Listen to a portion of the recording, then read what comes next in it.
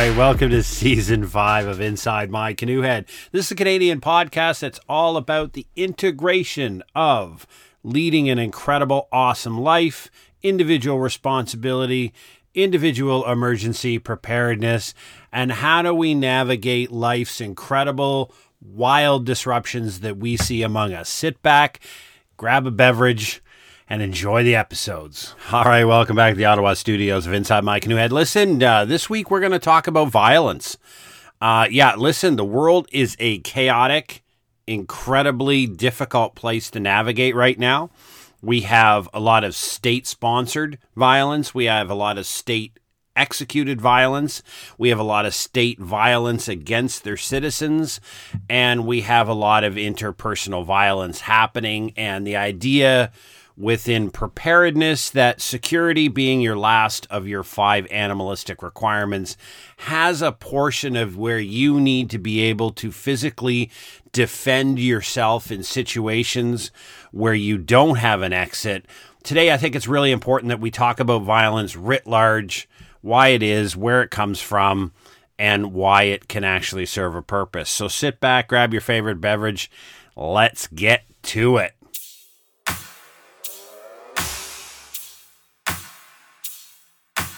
And so we know humans are a violent animal. We are an animal within the environment. We have to always remember that. We're not a species that sits above the environment. We're part of the ecosystem. But I would call us a constrained and a moral animal, which means we don't abjectly use violence as a course of action at all times against all people. But remember, morals are collective, right? Individuals like you and I both have a set of beliefs and values, things that we believe to be true, are right versus wrong, and things that we value, honesty, integrity, that type of things. Those are individualistic. Morals are collective expressions of values. So as society, we have morals about violence, right? We believe random violence against people is wrong. So we codify that in laws and we call them assault charges, right? I can't walk up to a lady I don't like on the street and punch her in the face because I feel like it, because I have chosen to live in a society where we have a moral code called the law saying that that's against proper behavior, and so we don't do it. And obviously I have a value and a belief that that's wrong, but we also codify things in our law, because that's what our criminal law is. It's a codified set of morals that say these are behaviors that we find abhorrent and we choose to make them inappropriate and codify that in our society. Now, from a moral perspective, some people require religions. They follow a fixed set of morals that come from a religion. Most of us learn morals from our society that we're born into, right? So, it's that old joke about the birth lottery. Where did you get born? Where did you pop out? Happens to be the environment that you're in. It's probably the religion. You don't have a choice as an infant, as a young person growing up in a religious environment to oppose the religion. You're basically told that these are the set of rules and morals and the teachings that you must live by. And then when you become an adult, you go out into the world and realize that your religion is not the only thing in the world. And now you're faced with a whole bunch of collective decisions. And the Jesuits used to say, show me the 7-year-old and I will show you the man.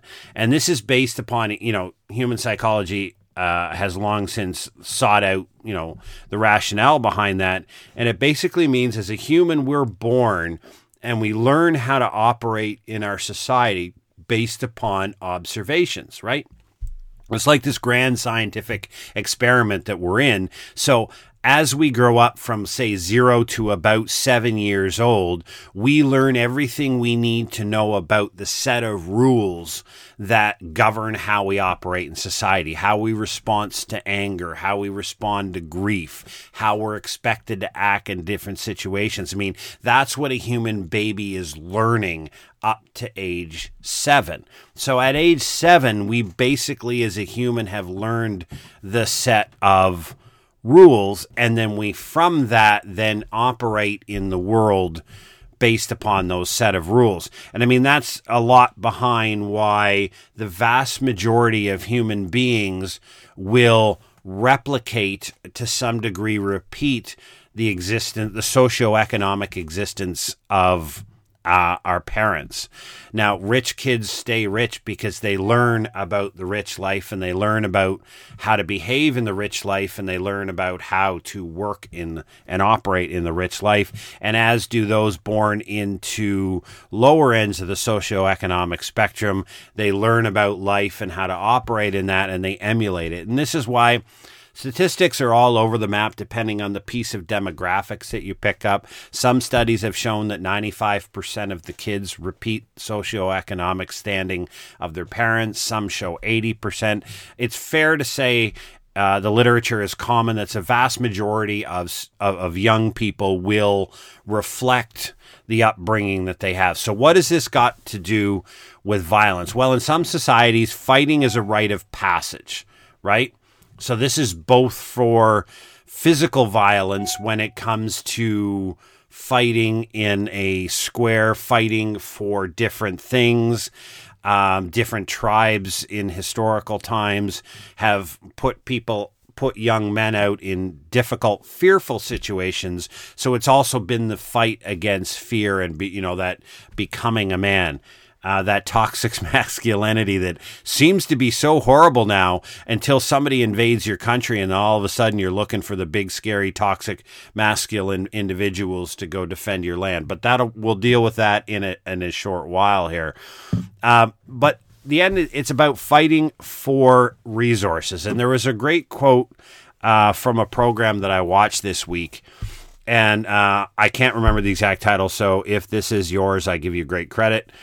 It's basically a man's morality is measured by their access to resources. When we have nothing and we are watching our family starve or struggle, we become no different than cavemen. Access to resources maintains order in a collective society. And I had never really thought of it that way, and group sharing resources. So if you look at the tribal way, and I look a lot back to the tribal times of the, anywhere from 1000s to 1200s before feudalism really took off. And you think about these small villages, right? Families didn't starve in a village unless the village was starving. An animal that was caught and slaughtered in a Mi'kmaq tribe, if they killed a moose, the meat was shared with the tribe. Like, this wasn't the families that killed, the hunter that got it, it wasn't his moose and he would only share with people he wanted to. This was a collective kill, right? And so we maintain morality and order in our societies, in our collective societies, because we have access to resources. When you push people beyond the point where they can't eat, where they no longer have the ability to sustain appropriate nutrition, you get into a position where you have a fight. And that fight often occurs simply first between different individuals for a fight for resources, but it quickly through history evolves into a fight between the government maintaining order and the people fighting for access to resources. It's long been said that the billionaires know that the pitchforks are out for them. And so one of the greatest risks to civil order in modern society has been the wealth gap, right? A wealth gap needs to exist in a society. Otherwise, there's no innovation, right? There's no goal for people to go out and do the hard 18 hours of work and sitting in a laboratory trying to invent new things. There has to be a reward for that, and there has to be a wealth gap between the people who are willing to put everything into innovation for nothing and only the potential for earning something, and the people who just want to go to work and get a paycheck, right? So there's always going to be, and there always should be, a wealth gap. But when that wealth gap gets too big and it gets too broad, and the people at the lower end of the wealth gap realize that no matter what they do and no matter how much effort they put in, they're not going to get any further ahead, and they only see the rich class getting richer and richer, and they're not getting any further ahead, the pitchforks come out for the rich. And it won't take more than a mob of 2,000 to 3,000 poor people to take Bill Gates' compound from them, right? I mean, let's be honest. We're not that point in society, but when you look at what happened in places like Zimbabwe when certain governments were awarded, and they just said, just go take the crap from the rich people. And they did. They literally, by hundreds, walked up on a farm and either killed the people that were there or chased them off and basically took over their property and all the wealth that they had and the wonderful trappings of being a rich individual. So society maintains order and keeps violence to a very low degree by making sure there is a proper share of resources around. Why is this important? Well, right now we see on the verge of some saying is going to be a far greater recession than what even the Bank of Canada or the central bank in the U.S. is calling for. We see this gap widening.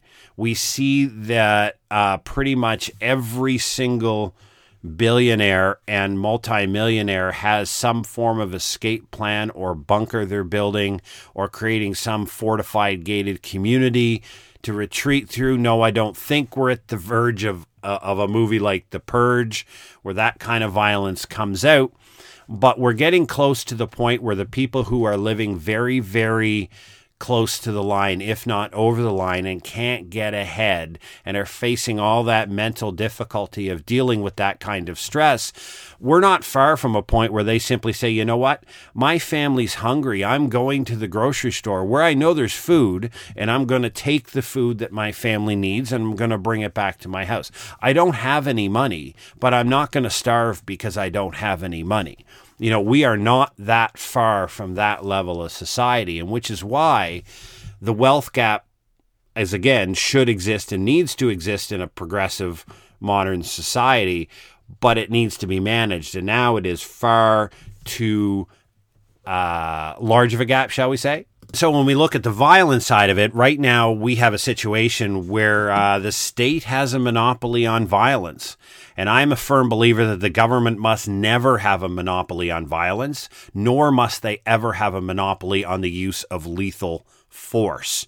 If you look at that's a controversial statement, and some of you will say, what?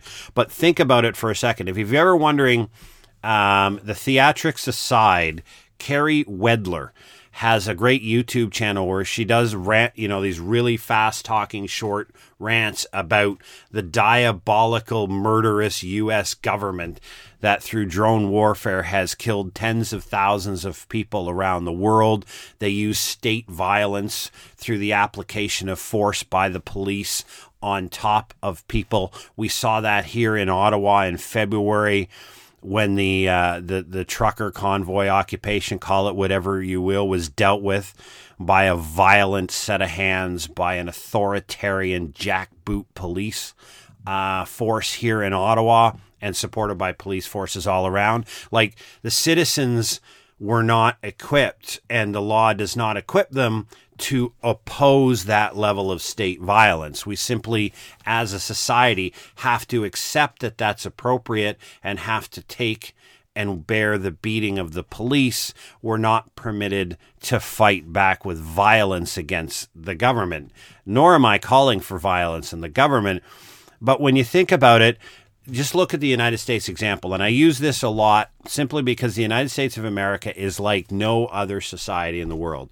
And as a social researcher, I understand that you can't compare things that happen in the United States, even, vaccine uptakes and all these other things. You can't compare the United States of America along lines to other countries in the world because they're structurally and culturally different from anything we've seen in the human experiment, right? I mean, people who swear an oath to the Constitution of the United States of America, not to the government. And they swear to defend it against all enemies, foreign and domestic, right? And there are times where that domestic enemy is the state itself. And inherent to the U.S. experience is the citizens of the U.S. have a responsibility to have the skill set and the weapons to overthrow an evil regime, right? They have the responsibility to overthrow like if the U.S. government returns to what the British government was, ruling autocratically over top of the U.S. people. They have a true belief and read their U.S., the Declaration of Independence. They have a responsibility to overthrow the government with force. That's, Now, we're not going to get into a debate as to how you interpret the Second Amendment of the U.S. Constitution, but the end result is that the U.S. believes culturally, collectively, that they must be an armed state. The people must be armed to have the capacity to oppose the government should the government become tyrannical. Right? No other country in the world, no other cultural set of people in the world hold that belief. Like, I live here in Canada. We have a lot of gun debate going on, but we as culturally as a society, we don't believe that Canadians should overthrow the government by force or should retain the ability to overthrow the government by force. We believe we should retain the ability to overthrow the government through the ballot box, right? Through the use of democratic processes. And we should do everything to prevent a government from gerrymandering or jury rigging that process to ensure that they stay in power. But the U.S. has that responsibility ingrained in their culture, that their citizens have that responsibility to overthrow a tyrannical government. So violence is very much part of who we are as an animal. We all have the inherent capability. I mean, Jordan Peterson says it famously, toxic masculinity is a joke. The fact men should be capable of great levels of violence. He says you should be a monster. I just believe that humans should have the capacity for great levels of violence, yet keep that under control, because there may be times where you need it. And the old adage goes, I'd rather be a warrior in a garden than a gardener in the war. And then you look at national armies, no other, and I was in the Army for 28 years, no other group has the legal and moral authorization for the application of deadly force on behalf of the state than a state's military, which is why they must be the most tightly controlled and managed organization within a free and democratic state, because they are, by definition, the only organization that has the capacity and capability to overthrow a democratically elected government. I'm not sure how that would work in Canada, but the Canadian military is the only organization in this country that actually has that force capability. And Adam Smith famously says in his Wealth of Nations book that the first thing that a democratic nation needs is a standing army.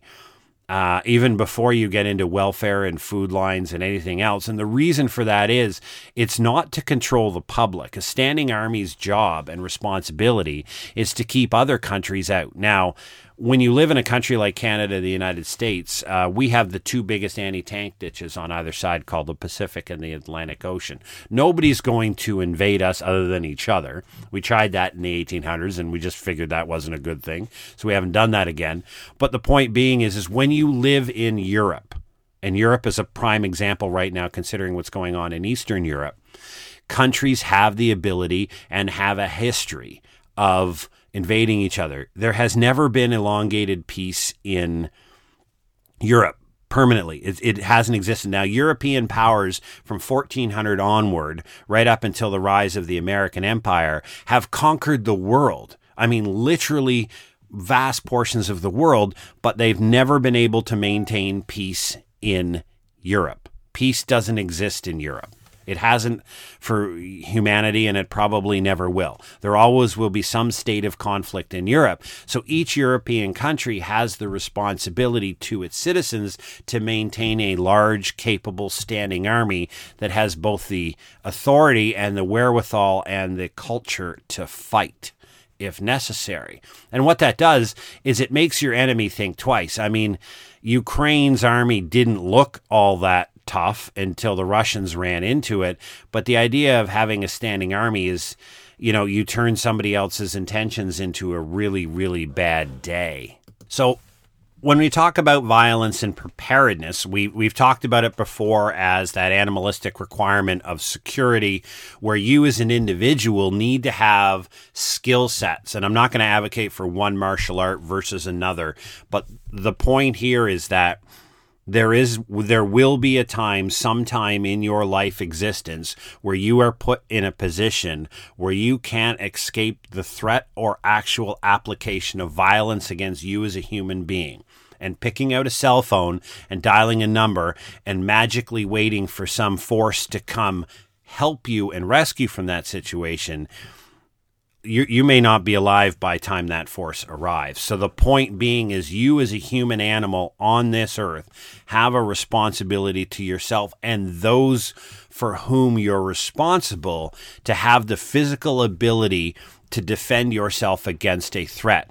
Now, most good martial arts simply teach you, listen, I just need to fight to create a hole through which I can escape and get away. And that's it. That's the whole point. It's not about getting into a boxing match and going 10 rounds with somebody. It's about being able, when somebody is standing between you and your escape route, to be able to physically remove them from the escape route and for you to leave. That's the whole idea of having a skill set. And you have to be able to do it. You know, what do you do if somebody threatens violence against you? Do you get on your hands and knees and beg them not to hurt you? I mean, that generally doesn't work. So we live in a society that is morally kept away from violence by the distribution of resources. We're having problems with that right now. We have to be very, very collectively aware of the fact that we need to take care of each other, ensure that everybody has access to resources. Because I'll tell you this, I have no problem using violence to get the resources to feed my family if I was unable to feed them. And I'm pretty sure everybody else would concur with that. I train. I'm not that great of a fighter. I used to be a lot better. I'm a little bit older now, and I've realized have to start picking up on that skill set and getting bad into my fighting skills. The point being is that I have a responsibility to myself, that I'm out for a walk at 7 o'clock at night and some guy or some group of people decide that I look like an easy target. I've got to change their mind in a very short period of time that this is probably not a good idea, and to move along and carry on and find somebody else and not me. So hopefully today, this little discussion on violence and how it exists in human society, the importance of your ability to defend yourself, and understanding that we simply should not in any way, shape, or form underestimate the human animal's ability for violence, nor should we just assume that our state governments will use violence in the most appropriate manner. Over this pandemic, we have seen far too many instances of state application of violence against citizens that has been both abhorrent, disgusting, and very few have had the ability and the skill set to fight back against the state. And those times are coming. So thank you very much for listening this week on Inside My Canoe Head. We're on a bit of a shorter summer schedule. That should wrap up at the end of the month. We'll get back to full episodes a couple of times a week. Thank you very much for the ongoing contributions that everybody is making to ideas for this podcast. If you got something you'd love me to talk about, then throw it out there. If you've got something you'd love me to do a video on, shout it out there. So thanks again. Take care of each other, and remember to do your daily push-ups. Hoorah, Pro Patria. Take care.